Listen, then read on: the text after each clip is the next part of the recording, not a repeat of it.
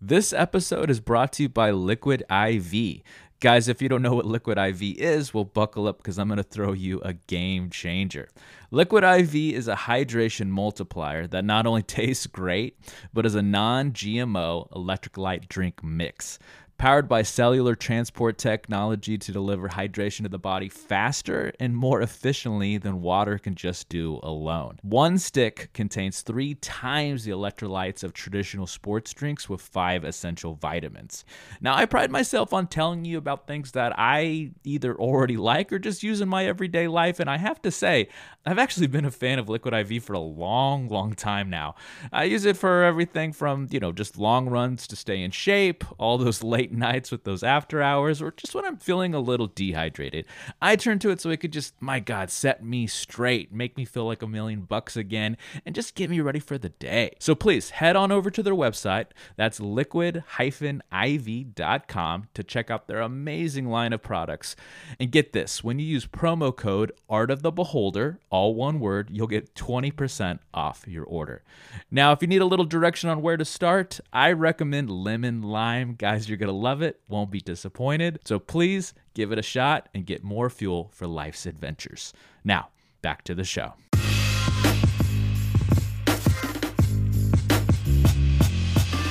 Greetings and salutations, all you beautiful people, and welcome to another episode of Art of the Beholder, a show dedicated to all things eclectic in the world of art, where we do deep dives into deep cuts and help you understand why damn things matter. I'm your host, Novo Day, and today we're going to be talking about art and writing, acting, cinematography, direction, a little of everything, actually, by focusing on HBO's Euphoria. To hash it out, I am joined by guest Alexandra Parsons of alexandraparsons.com. Alexandra the Great, welcome again. Hi, so good to be here. So good to be here. God, we've been talking about Euphoria for a long time, and today's the day. Yeah, today's the day. I've been doing a lot of juicy research. Juicy, melodramatic, teen drama research. You know the kind, guys. So, yeah.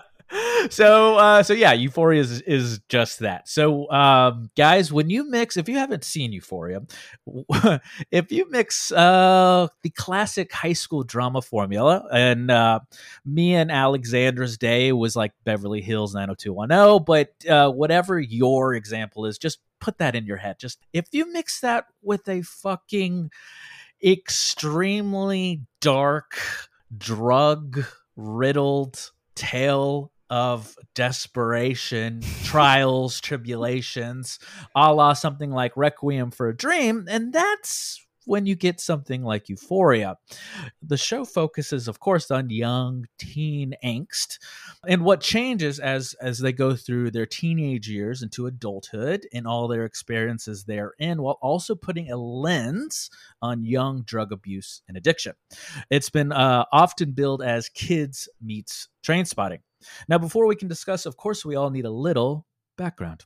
So the show was written by Sam Levinson. That is the son of filmmaker Barry Levinson. If all those film enthusiasts, Ryan, I know you're listening right now, all the audiophiles, filmophiles out there, film connoisseurs, he is best known, of course, for his direction of very famous films, the most famous being Rain Man in 1988. And this is the son of Mr.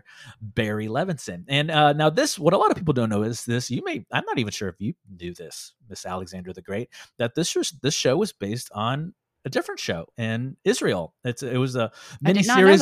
Miniseries of the same name, created by Ron Lesham, Tamira Yardeni, and Daphna Levin. It stars Zendaya, of course, Maud Apatow, Angus Cloud, Eric Dane, Alexa Demi, Jacob Elordi, Barbie Ferreira, Nika King, Storm Reed, Hunter Schafer, Algie Smith, Sydney Sweeney, Coleman Domingo, Javan Walton, Austin Abrams, and Dominic Fike. The music is composed by Labyrinth. It's executively produced by Levinson, of course, Zendaya, Ron Lesham, and Gary Lennon. And also it has like a long laundry list of EPs, including like the rapper Drake and shit. 2 seasons have been completed as of this recording, premiering on June 16th, 2019 and June 9th, 2022, respectively. It's won a number of accolades, including a British Academy Television Award, a TCA Award, and Zendaya herself won an Emmy and a Satellite Award for Best Actress in a Drama Series. And don't worry, guys, it's been renewed for a 3rd season. Yay. I'm excited. I know. Oh, God. Okay, so we are going to, dive in. We're not going to focus on all the plot lines, as there's different YouTube shows, different podcasts for that. We're going to focus, of course, on the art. But before we do, of course, we need a little word from our sponsor. This episode is brought to you by the novel The Entropy Sessions, a tale of loss, love, and madness in our past, present, and future relationships with technology. Find it on Amazon and as an audiobook through Audible. Your support helps us continue our journey. And good news, this is a rarity for this show. As of today, the Kindle version of the Entropy Sessions is totally free. We're doing a little sale for you guys, a little promotion. So June 21st, 2022 through June 25th, 2022, the Entropy Sessions is completely free on Kindle. Check it out, guys. Now back to the show. So, like I said, this is a character piece through and through. My God. I can't even remember all the goddamn plot lines, people blackmailing other people, all of the double crossing and double agents, triple agents, all this shit. It doesn't much drama. Guys, it doesn't matter, right? Yeah. What matters is the rich, beautiful characters and character development. So we're going to focus on that today. I'm, of course, going to start with Miss Rue Bennett, played by Zendaya, the protagonist. I'm going to pass it. I'm going to shut up. It's time to pass it over to Alexander the Great. What's your first impression of Miss Rue? That's a good question. My first, I always say that. Don't overthink it. Yeah. No, it's true. She's a tortured soul.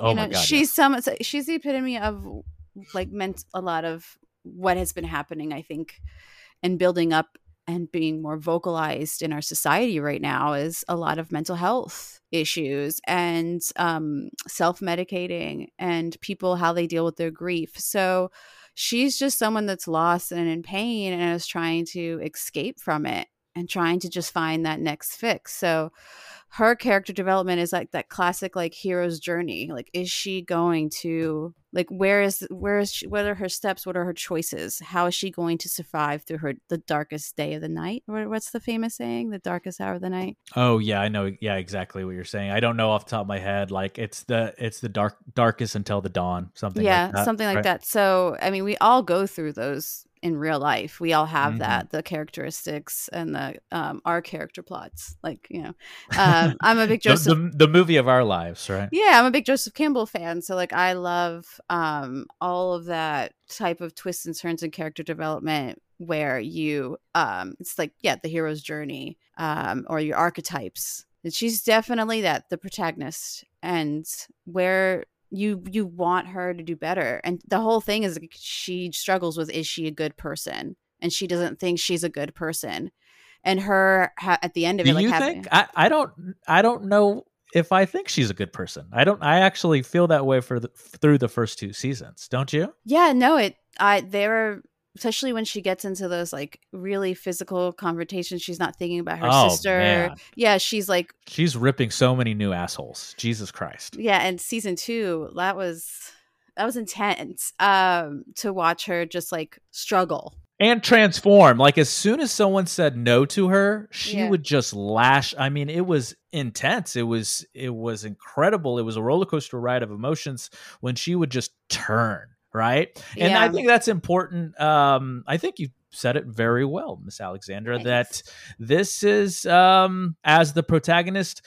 I know if you're like me, kind of in the intro to this section, you're probably lost remembering all the other plot lines as well. And it doesn't matter. It doesn't matter. The only plot line that you need to really focus on is that arc of Rue, which is her journey to sobriety, finding herself and understanding the situation that she not only put herself in, but maybe how to get out of it. Because what is how she got here, that's kind of what the first 2 seasons really explores, is how we got into this downward spiral of drug abuse and addiction. And that is through depression and the loss of her father, right? That she has to fill this void. It's extreme loss and extreme depression and sadness, and she is self-medicating with that grief. And that's what I think the seasons are slowly getting towards, is that and this is what I was alluding to when I was asking you the question. I think, and she's written this way, in my humble opinion, she's written to be not liked. She is a bad person right now, but I think she slowly will become a better person. And that's a good segue to Jules Vaughn, her love interest, played by Hunter Schafer. I feel like when Jules comes in, she initially starts as this catalyst to change, but she realizes that it's not quite working out to her initial vision when she thought she was falling in love with Jules. And God, I got to say, this was a perfectly cast person. Yeah. As a trans, beautiful woman. This is a trans teenager going through so many different metamorphoses, like changing to a new school, like parents are divorced, and I was just realized, like, their addictions are they're almost going through the same thing. It's just different. Like, she's addicted to not dealing with her issues with her mother, which they don't talk about that at all, the issues with the mom, which I think is good because it would have taken away from Rue. But like her addictions to like constantly hooking up with strangers and finding that fantasy and finding that like escapism, not dealing with her mother's addiction, but then she ends up just doing the same cycle with Rue. So but they show her as this really beautiful little bright light, a very opposite personality to Rue, where Rue just wears everything on her arms. Everything is like she's like, I'm not gonna pretend to be something else. Not saying that Jules is pretending to be somebody else, but she's definitely more of like she even dressed like an angel. Ooh, we talked about this in the pre-show. Guys, if you don't know this, there is 2, like a part 1 and a part 2, essentially bridge like episodes between season 1 and season 2, and you learn a little more about what happens at the end of season 1 and before season 2. And I think to kind of encapsulate what you're trying to describe is when she says, I think I changed myself to be a model of what I think men want. That was great. Yeah. Yeah. And I thought that was so powerful in that speech of like, oh man, she's really seeing what she thought she was trying to become and realizing that it was taking kind of a dark turn, that she was turning into what someone else wanted, these men wanted and lusted over, and not maybe what she really wanted in terms of this ultimate idea or absolute idea of femininity. I think it's got to be fascinating to hear a trans woman kind of speak so eloquently. I know it's a written character, but speak so eloquently about femininity in this different era of time. And then the fact that she discussed about maybe getting off her hormones and seeing the mental metamorphosis of like what this trans person was going through, which we really don't see that.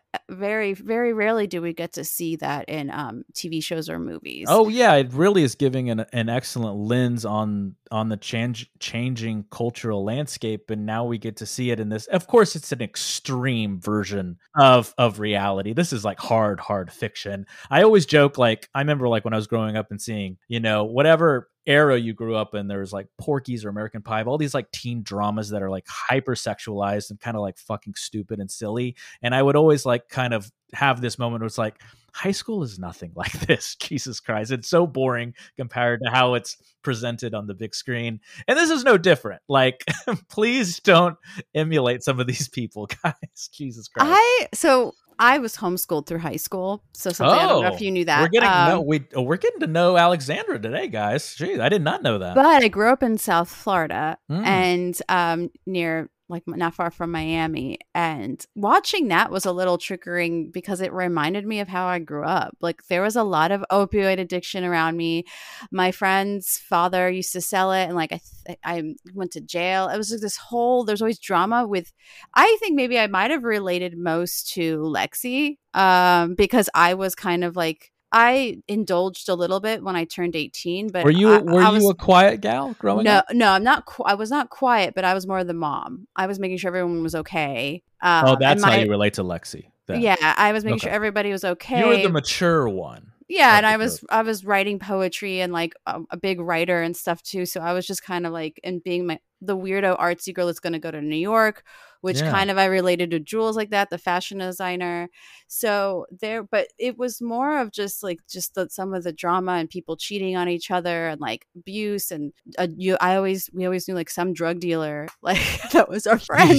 Like it was like this hit home a little more. It hit home. It wasn't quite maybe most other people. It wasn't quite like that because this is also a TV show and they made it. They glamorized it. It's not as glamorous. Like oh God, no. Drug abuse is not glamorous. But even some of the fashion was kind of like the things that we wore. Like I used to make sure my stomach was always showing, and like it was just when girls at that age, especially in that environment of like an urban city, even if it was low income or not. Yeah, let's do a little tangent corner. Like what did you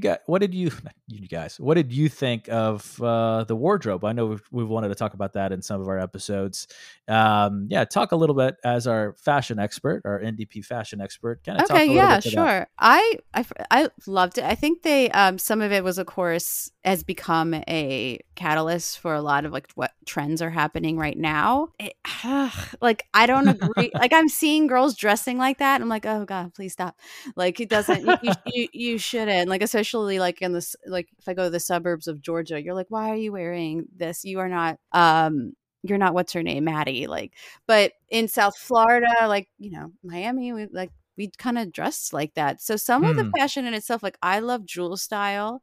She was creative. How do you feel about her makeup style? Because I feel like what they try to do with the eyes, they did something different with the eyes. I think almost every episode, maybe even scene. That's how I feel looking back on it. They made it look more professional than it would be in real life. Of course, you're like in real life, it would be like a hot mess. Like you'd have a 16-year-old. You're like, what 16-year-old would doing it? Yeah. Would get that right? Like have like beautiful yellow eyebrows. Like perfect. Yeah. Yeah. But again, it's not real life. Like it's also a TV show. So, and I'm just seeing all the trends from that show are becoming more mainstream now. Like all of these eyeshadows and glitter has been back, and you could see on Instagram to like get the euphoria picture you want. And you're like, oh Jesus, okay.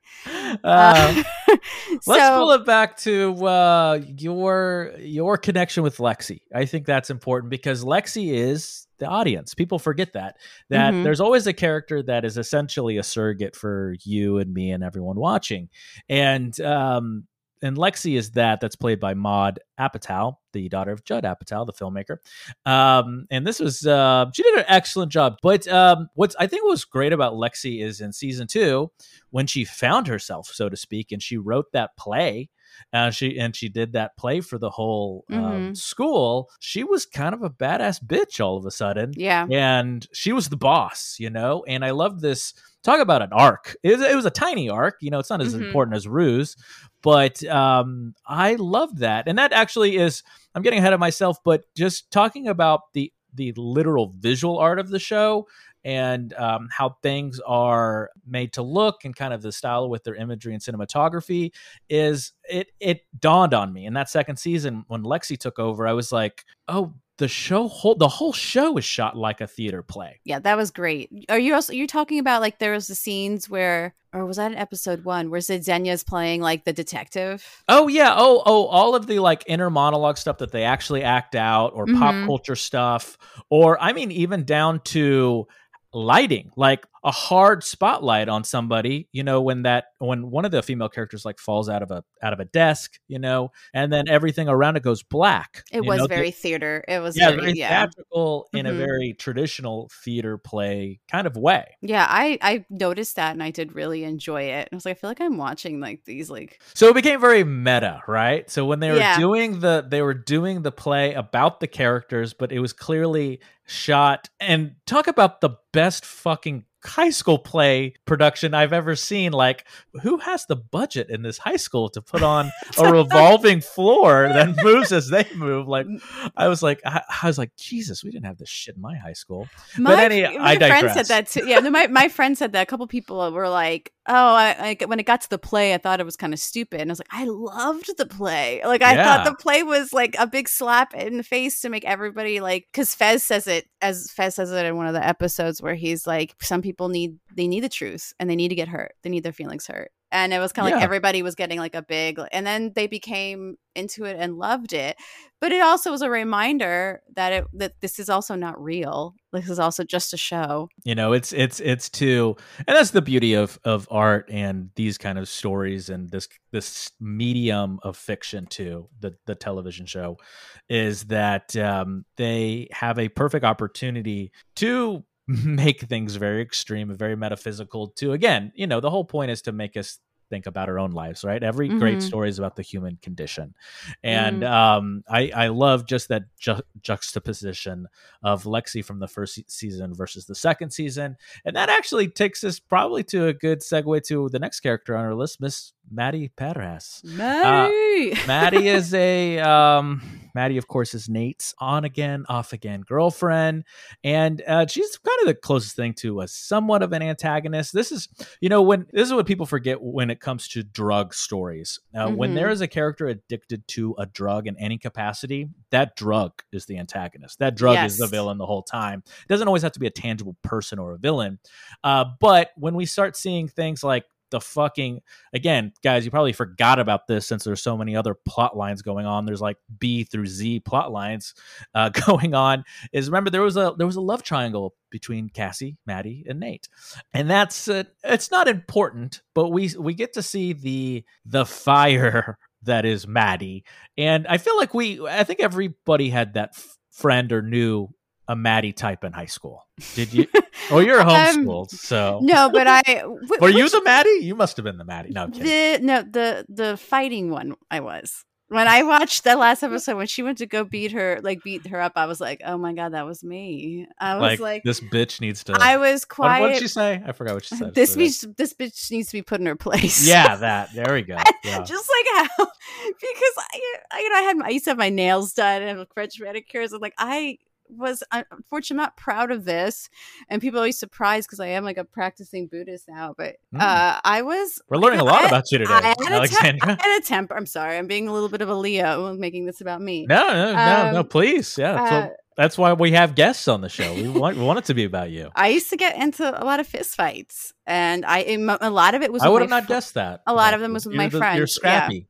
Yeah. I'm scrappy. Yeah. My dad, my brothers, I grew up with boys. I'm the youngest at 5, and they taught me how to fight. And in 6th grade, I got in a physical, like my first fist fight, and I won it. And I was at a private school, and she kept picking on me. So I was more of like I held it in until I found my voice, it's not, I don't recommend it. You shouldn't be violent, but like a lot of my friends were not like the reason that I would get into fights with them was like they were either blackout drunk in front of my parents' house, or they were about to get in a fist fight with their mom. These are all real stories. I mean, so a lot of it was me trying to protect them by like stopping them, and then they hit me, and it's always like some type of drama.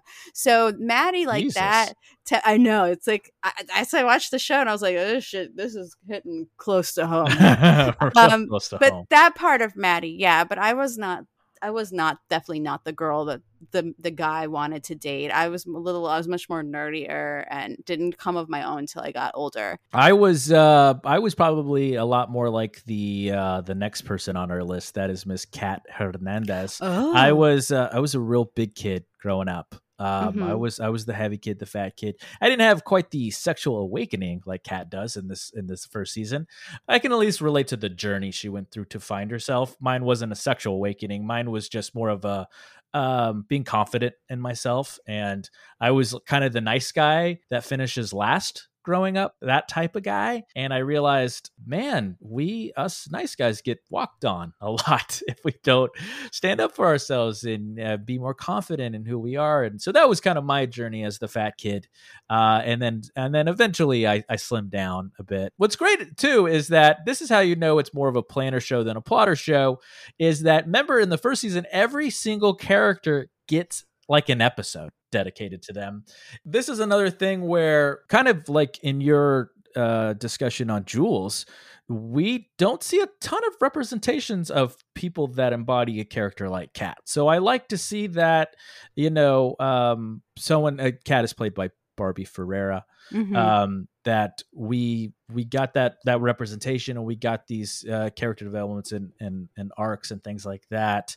And that is another good perfect segue to Cassie Howard, which is played by Sydney Sweeney, the insecure beauty. She's always in a relationship, that type of person. She has to feel loved all the time. She has to have attention all the time. And before I pass it to you, I will say this. I'm curious to hear what you think. I felt like season 2 was just her crying the whole time. Yeah. Like every time I think of season 2, it was just like her bawling the whole fucking It was season. kind of funny. She's she was constantly like on the verge of, Like, she was having like a mental breakdown the entire episode. But I will say this. Okay, I don't know how you feel. And I actually, we're getting at least through the main cast here pretty soon. And then we're just going to do a lightning round with the supporting cast before we go into the hard visual art of the show. And that is, I think Sydney Sweeney, the actress playing Cassie, is the best actress on that show. She's fantastic. That's what I think, because I'm like, she can go from fucking 0 to 60. Like, she can be this like weird wreck of a woman, and then she can be like happy-go-lucky, act like she's on fucking Molly or whatever that scene was at the carnival, and then she can go back to crying the rest of the season. I don't know, like it's hard to switch to put the waterworks on so easily. As in an my actor, opinion. I'm not an actor, but like we're actors. I'm a strong believer. I've always joked. I think I joked about this with probably me and Buck's episode on Severance, that this is exactly why I didn't go into acting, is that I think we all act in some capacity in our everyday lives. And so it's not, I wanted to challenge myself a little more as an artist and do something that I don't normally do in my everyday life, because when you're at work, you're a different person. When you're around your friends, you're a different person. And when you're around grandma, you're usually a different person. So we all act, in my opinion. We do. Yeah. I try very hard to, I feel like I act the most when I'm teaching like kindergarten, first grade kids. Well, you have to, you are the, oh God, I bet you are the, you're the role model. So yeah, you have to model a role. I promised myself a while ago, and my sister kind of like she thinks I'm playing devil's advocate with my parents, but I try my hardest to constantly be as authentic in myself around my parents. And even if that means, it was something that I had to be like, you need to be yourself, because you're lying to yourself if you're lying to them. That's just me, not for everybody else. That's just I can be myself. But for example, this is what I mean is, obviously I have a bit of a mouth like a sailor. I'm not sure if you guys noticed yet, but I can't do that around my parents. They absolutely hate cursing. Like if I even drop a hint of an F-bomb, or say heck instead of hell. Actually, my mom actually does listen to these shows, for the record. And that was the first thing she said to me. She's like, why do you got to curse, Novo? Come on. Couldn't it be the same show without you like cussing left and right? I was like, no, that's who I am. Come on, Mom. Yeah. That's who I am. And I it's like your the costume. show. It's your show, and you can do what the fuck you want. That's right. Yeah, I curse. My dad curses a lot. My mom usually doesn't, but as she's gotten a lot older, she's been like cursing, which is hilarious. Yeah. But yeah, like I just no holds bar. And that leads us to the last two on our main characters list, and that is Nate Jacobs and Cal Jacobs, his dad. So Nate Jacobs is a complete psycho. We learned that right away. My wife, when we were watching the show, was sociopath, like, right? Well, I would say true psychopath, because he beat the living shit out of those other supporting characters. Yeah, it was very violent. It's disturbing. And he does the most blackmailing, like he blackmailed Jules. The web of deception and all these very nefarious things he does to the other main characters and supporting characters to a lesser extent is uncanny. So God, now I didn't put this in our outline, but he's kind of an antagonist as well. Yeah. And he's definitely the villain. Right. Yeah. In a lot of ways. Mm-hmm. And then Cal Jacobs, his dad, remember, he's I don't know if he's a closet homosexual. I think he would be considered bisexual because he still likes women. He'd be a pansexual because he'll do have he had sex with a transgendered. Like, he doesn't care. He just kind of wants. He doesn't care. He wants whatever. He wants the power. That's why he records them as well, kind of a thing. Yeah. But I thought it was. I didn't see this coming. I would say the award. So we'll do like high school superlatives. The award for biggest arc surprise goes to Cal Jacobs, because I didn't think they were going to develop him like they did. Yeah. In fact, in the second season, they gave him one of those like standalone character pieces where we see him as a young man learning about his sexuality, and then they have an they have to make a family. Yeah. Well, not a affair. I was talking about like as soon as he finds out his girlfriend is pregnant. I forgot about that. And then he has the surprise kid in high school situation, and he pretty much gives up his life to be this family man, but then he can't lie to himself, and so he lies to everybody else, and he lives a second life until the end of the second season, when it was a weird episode where he goes on this drunken rampage, and then he lost it. Yeah he lost it. He couldn't hold it anymore. He just literally he pisses on the ground and he tells his family the truth, and then leaves, and then of course his son rats him out to the police again. And that is our main this is what I've learned. This is our main cast, and this is what I've learned with stories like this. Almost every character, there's not really a shining light. Maybe Lexi is kind of the shining light of everybody, and my God, it's it's quite the rich. This is the epitome of three-dimensional characters. Let's go through the supporting characters really quick, and then let's just talk visual art. So Angus Cloud plays Fezco, the drug dealing, slow talking, who I think is one of my favorite characters. He is one of my favorite characters. So yeah, love him. And then this is where, and then his quote unquote little brother. They're not family by blood, but by choice by their crazy gangster mother. Which I loved that episode. That was cool. She was a badass bitch. She was amazing. Yeah, she's another badass bitch. But Ashtray, played by Javon Walton, Fez's quote unquote little brother. This is where it really got to like hard fiction. And then this is like where it's almost like surrealistic fiction, surrealism.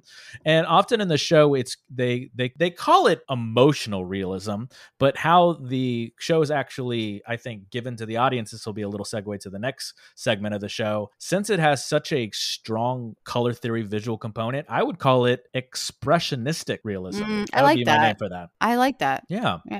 Just to run down the rest of the list is Kat's love interest Ethan Daly, played by Austin Abrams. Elliot is played by Dominic Fike. That's the character that creates this kind of weird love triangle in season 2 between Rue and Jules. Elliot is a beautiful. He's him and Jules in real life are together. Yeah. Beautiful couple. Oh my God. And then Allie, the sponsor, Rue's sponsor, her mother and sister. But I have to tell you a secret. You know who my favorite character is of the supporting cast is Lori, the school teacher turned drug dealer, drug supplier, the one that's real monotone. You know what I'm talking about? Wait, no, hold on. Yeah, Lori from season 2. She's the drug dealer. That's like real Lori. Yeah. She was a school teacher? Yeah, she's a school teacher turned drug supplier. Oh, she did say that. Lori was great. There's something about her. It's like this like she's like, I never get mad. Like just this weird character. I don't know. She seemed like she was on the spectrum. Like she seemed like a deliberate on the spectrum individual. That's a good point. And she was good point. That's why she's like brilliant and really good with money. And also scary because she's like, okay. And Fesco is kind of you're led to think that way about him too. Fez, that he's kind of this on the spectrum. A little really good bit, with numbers, yeah. Things like that. And Ashtray, he doesn't talk at all in season 2. He only talks a little bit in season 1. He is God, what a strange character. Like I couldn't help myself but be constantly yelling at the screen and being like, wait, the little boy is a fucking gangster in this? Yeah. Like, what is happening? I know, and he did the end. Should we not talk about that? It's how he that was. If you haven't seen the show, pause it right here. And if you're still listening, Tough Titties, we're gonna talk about it because that's what we do on our show. So yeah, dude, give it to us. Well, no, it's just I was watching something on YouTube with his character, which is really interesting. Like one of the first things that you see is him in the bathtub, and they name him Ashtray because he's eating like cigarette butts, and the mom's like, "I'm gonna call him Ashtray. Look at this kid," and then the grandmother, and then thank you, and then he dies in the bathtub basically, or he like kind of in the bathroom, like he gets he does get shot, and he gets pull off Fez, he goes in the bath, he goes in the bathtub to like, because he knows that like he can't, if they take his brother away, then he'll have nothing, and he'd rather sacrifice that, I think, in a way. Then that's very fitting that we end with season 2 and we need to switch gears and talk about the hard visual art of the show, which is the imagery and cinematography. We can talk about a lot. We've kind of breadcrumbs here and there about talking about these things when we're going through the characters. I think a good place to start, and I'm going to pass it back to you, is with the extreme mature subject matter that the show talks about, and the nudity. I kept going back and forth of being like, okay, this is just kind of gratuitous for gratuitous sake. But then I could see like the showrunners being like, well, we want to be shocking. We want you to, and for the first time in a long time, probably, please tweet at us if anybody knows this, probably more D's than V's. D's, V's, and B's. I feel like there was so much more dick than naked women in a show. Which they never do, right? That. Exactly. Yeah. That's my point. It's about time. Like, I even feel that way as a guy. I'm like, it's kind of about time. We need a little more equality in the world, and I'm a big equality supporter for everybody. For everybody. Yeah. And so I surely there's got to be somebody out there, tweet at us, email us. I bet someone has kept count. Someone has to. All the D's versus the V's, and I would be a betting man and say there's more. There's more in the D even side. In the first episode or the pilot where she's Jules is like on Grindr or whatever. I don't think they called it Grindr, but whatever their app is, and she's just like seeing all the dick pics on the app. I was like, they're actually showing that. They're actually showing a lot of dicks, especially with the flashback with Cal. Yeah, when they're just that, and even with Nate. But anyways, okay, we digress. Let's pull it back. The point is like they are pushing envelopes like we've never seen before in a teen drama show, right? We have drug abuse, we have drug addiction, we have extreme mature subject matter, and then extreme levels of nudity like we've never seen before. But it's all handled very artistically, surprisingly, and we're seeing that with lighting and framing, just like we were talking about in terms of how the whole show is kind of shot like a theatrical play.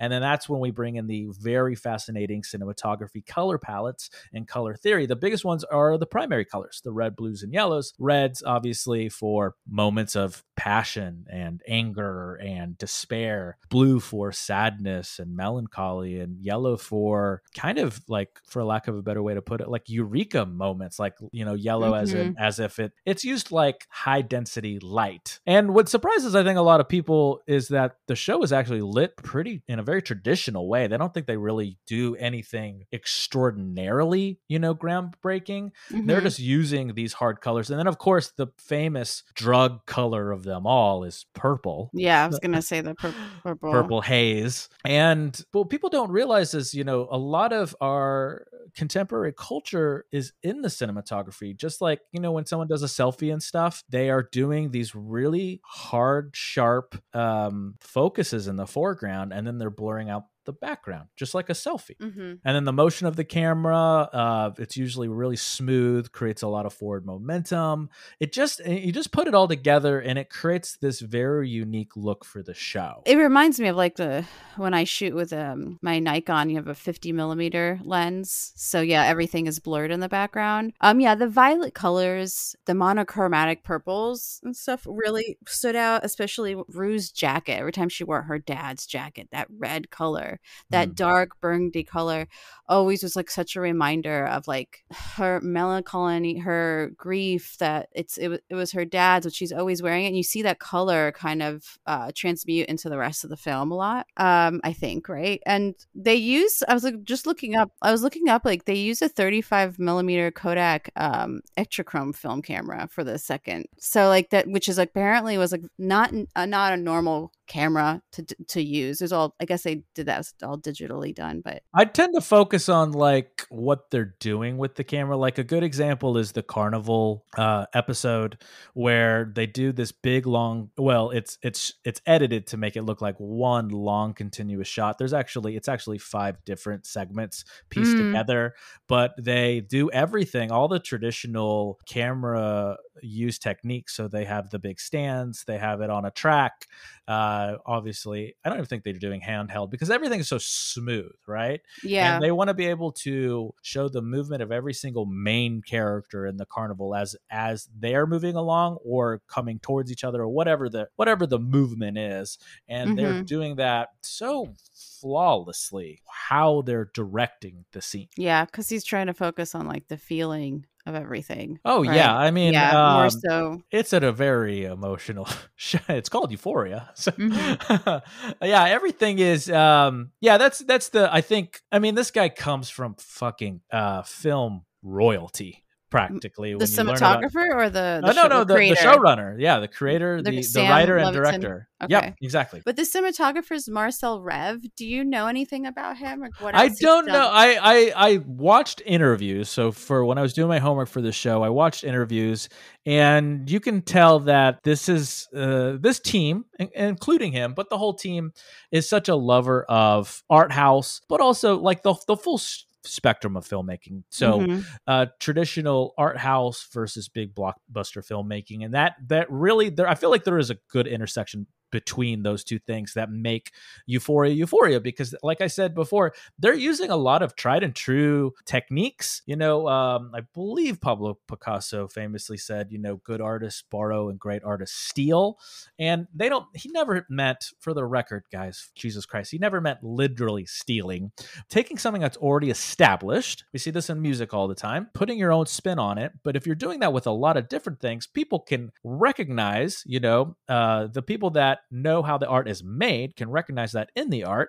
But if it's done on a certain scale and done in a very unique way, and this is a perfect example of someone that put their own spin on it, it becomes its own thing. And we see this all the time in the show, this dichotomy between art house style and kind of, you know, traditional big blockbuster filmmaking. I mean, they're like the end of season 1, for example, they could have done anything, but they did a huge dance number, this big old large dance number at the end of season 1. Oh my God, I love that. Yeah, to show what's going on with Rue, right? Like they could have picked anything.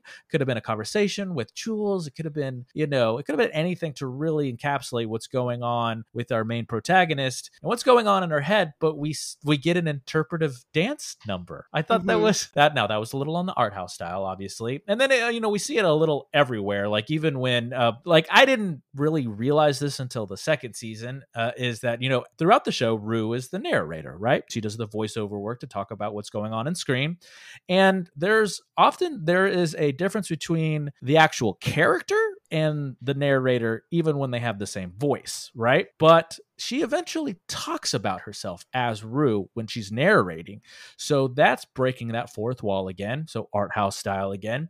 And you realize that the narrator the whole time is indeed Rue. I don't know if there's anything like that that really stood out to you, those dichotomies between putting all of these pieces together, loving that spectrum, between the art house, the really, really artsy fartsy fucking shit, and then the really, traditional filmmaking, let's entertain the audience kind of thing. But I don't know if there's anything that really stood out to you and artistically. No, artistically, I loved that the scene where she goes and she breaks out into a song, which is actually her singing, right? It's Zydenya singing that song. I think so. Most the other time we see it, it's Labyrinth singing. If you hear the same vocal timbre, it's the actual music supervisor and composer for the show Labyrinth actually doing a lot of the singing. Like when they're in the church, that's Labyrinth. Those soulful gospel. Yeah, it was beautiful. I thought that was, as an art major and everything, I loved that. And, I think what word you used, but it was a good breakup. Like the fact that it you have this this drama and seriousness and slightly artsy fartsy, and then you go into like the super, like you said, magical, like thinking, or magical, I don't know what word I'm looking for, but fantastical imagery of her going into surreal dancing scene. And then was it season 1 or 2 where she goes into like detective mode? Oh God, yeah. I thought that was great. That. Yeah, when she was like, because they were kind of making fun of what I call murder shows from an SNL skit. But no, it's like, the pop culture has really gravitated towards these, murder investigation documentaries. And so she was the investigator for this scene, like smoking a cigarette and stuff like that. It was like that sense of that. Yeah, maybe it is like the pretentious artsy fartsy thing that I love, but it added that sense of humor. No, I didn't think that one was that artsy. I just think they were playing around with like vignettes. They'll do that a lot. These like almost like little skits, kind of like when she was talking about, God, since we were talking about the nudity for half the show, when she was like, there is only one good way to send a dick pic, and she has like the overhead, that was brilliant. That was fucking brilliant. Yeah. I was like, I forgot about that. I think I need to go back and rewatch that episode. So I love things like that. It makes it, and they're sprinkled everywhere in the whole show, like those little moments where she like breaks, because like this is, you assume, as the audience, this is happening in her head, right? And then she breaks into this little vignette, this little skit of her essentially, again, speaking directly into the audience. So we're breaking the fourth wall, we're being a little metaphysical, but it's because people forget that this show is written to be a little bit of a dark comedy too. Yeah, when they're talking about all these things and God, remember, me and Alexandra, we grew up in the 90s. I could not even fucking imagine being a kid in today's era with that level of power in a cell phone, like in a smartphone, like power versus dread. Zoomers? Are they called Gen Z Zoomers? Is that why we call them Zoomers? Yeah. Zoomer kids? Okay. Well, I don't know why they're called Zoomers. I think it's just the dichotomy of boomers trying to give them a nickname that rhymes. Said they like, oh, well, you're just Zoomers. If we're boomers, you're Zoomers. But the point being is like, yeah, just to do a quick little tangent, I would be, or I wouldn't know it because I would live through it, but having a little bit of hindsight, I fear for these poor kids growing up in this particular era, the era of Instagram and smartphones. Not only can they communicate in a completely different way, but there are things, like Tinder and Grindr and things like that. But then like Instagram, putting their lives on the internet or watching other people's lives on the internet instead of interacting with them for sure in real life, and seeing these huge spikes in teen depression and suicide and all these things. And I feel like, just to bring it back home, this is why this show was written, is to highlight these things, but also, put it through the lens of addiction and abuse, because those are a lot of the same things.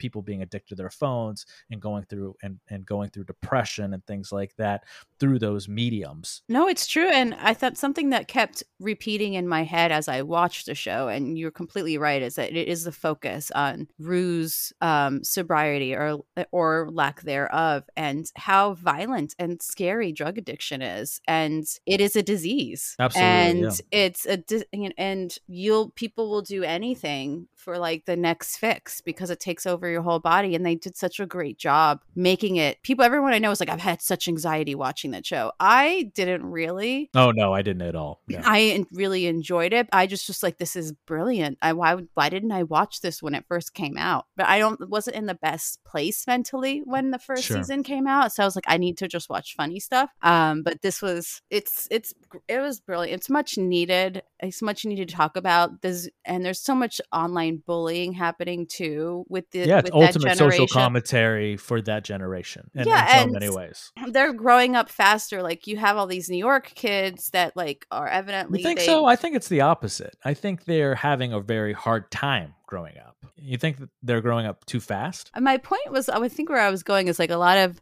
New York kids always grow up fast, right? Like, city kids grow up fast because they're constantly, everything's being put in their face. These kids that are more in the suburbs are not like the rest of the world, you know, are they being growing up too fast? Maybe that's what I meant to say with the social media, or is it your point that they aren't growing up? There's no right or wrong answer. I just, objectively from my perspective, I feel like they are having a very hard time growing up, but I think that's a fascinating perspective to hear someone say they could be growing up too fast because they're being exposed to everything all at once. You're going into the metaverse, so constantly being over visually stimulated, and it's making them forget what it's like to have in-person reality, like an in-person conversation, to just be friendly. It's like sometimes when you interact with Gen Z kids, especially the younger ones, they're kind of like, I don't know how to respond to you. Like, but is that just a teenage angst? Is that just teenage angst? Or where does one thing end and the other begin? Because each generation's always gonna be like, our generation was better. Like, every generation says that.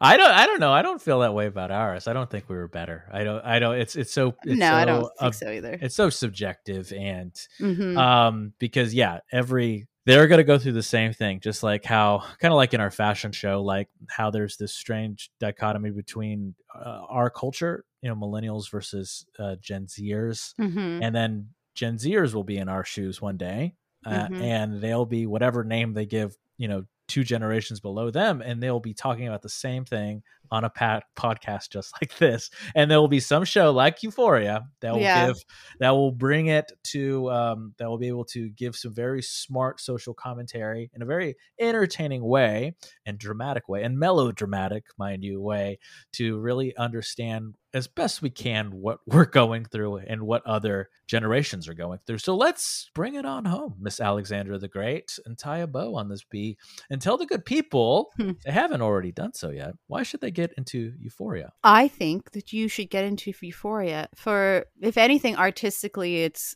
visually an amazing show. And you won't be bored, that's for sure. But it was eye-opening to see the perspective that this is something that a lot of teenagers go through and adults with drug addiction and having a sponsor. And it is a battle that any type of addiction, like that's a whole show that we can have in itself, is something that you deal with the rest of your life. And I think that that's why that show's great, because it goes into that. And also being able to see a trans woman, their transition, their process as a high school and their viewpoint and having a relationship, and just that is like, those characters in itself, I would just watch them together compared to like even the rest of the show. But I do also, representation, right? Representation. We haven't seen this ever before until Euphoria. Yeah, and I think that everybody can relate to each character a little bit. There's always a little bit of us in every character. Like there's that annoying thing where like our girlfriends will always be like, "Are you Samantha? Are you Carrie? Like, oh my god, which one are you?" No, we're not doing that shit. Well, like they're just characters, but just for the sobriety to understand like the epidemic that's happening right now with opioids, and it's been happening for a while, is why I think it's so important to watch the show. Amen. And there you have it, guys. Euphoria from top to bottom. I want to thank you guys for listening. I want to thank my guest, Miss Alexandra Parsons. Thank you. You're welcome. But before we go, of course, you know, we got a little extra for you, a little icing on the cake, a little cherry on top with what we call the gem of the week. If you don't know what the gem of the week is, if you're new to our show here, it's something that we like to talk about here at the end of our shows, but it doesn't always fit into the scheme of the episode. You know, it may be on our radar in the last day or so, week or so, maybe even a month, but we got to give it to you guys so you guys can dig deeper. But before we do, we have to talk about their sponsor. Today's gems are brought to you by Zencastr. Zencastr is our go-to tool for remote podcast recordings. What's great is that you can record separate audio and video tracks, and it's all backed up on a secure cloud, so you never lose your hard work. Even better, it's easy to use, and there's nothing to download. So go to Zen, that's zen.ai/Art of the Beholder, or just use promo code Art of the Beholder and get 30% off your first 3 months with the pro account. Now back to the gems.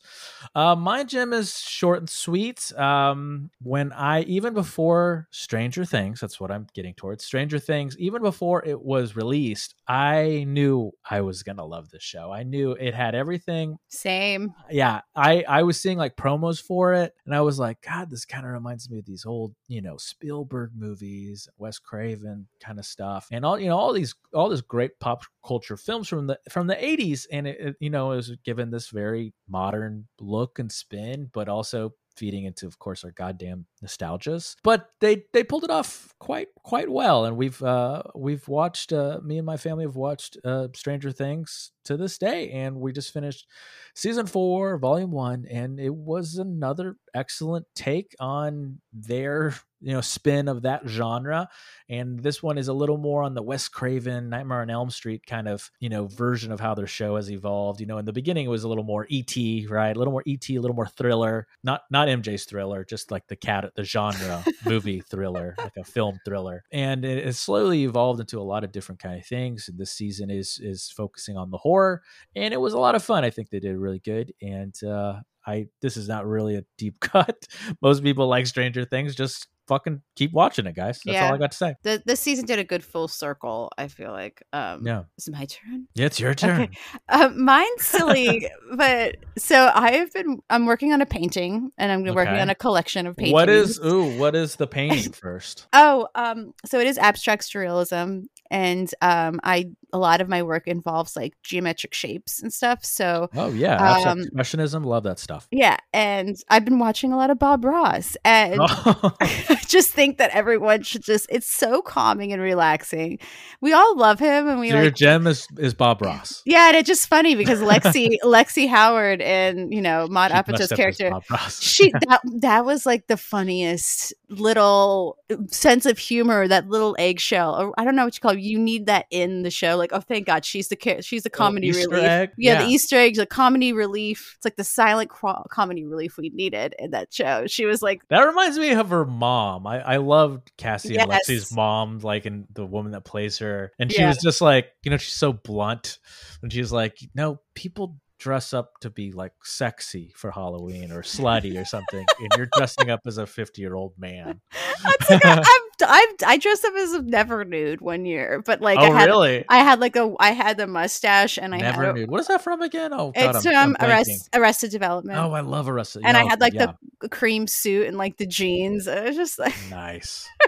So anyway, but Bob Ross, I think like sometimes you could get it on your, like, sometimes your TV, your little will have it. You can find it anywhere, and just like, oh, it's so nice.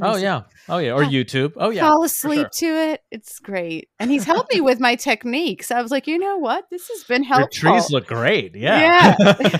They're happy too. Happy little trees.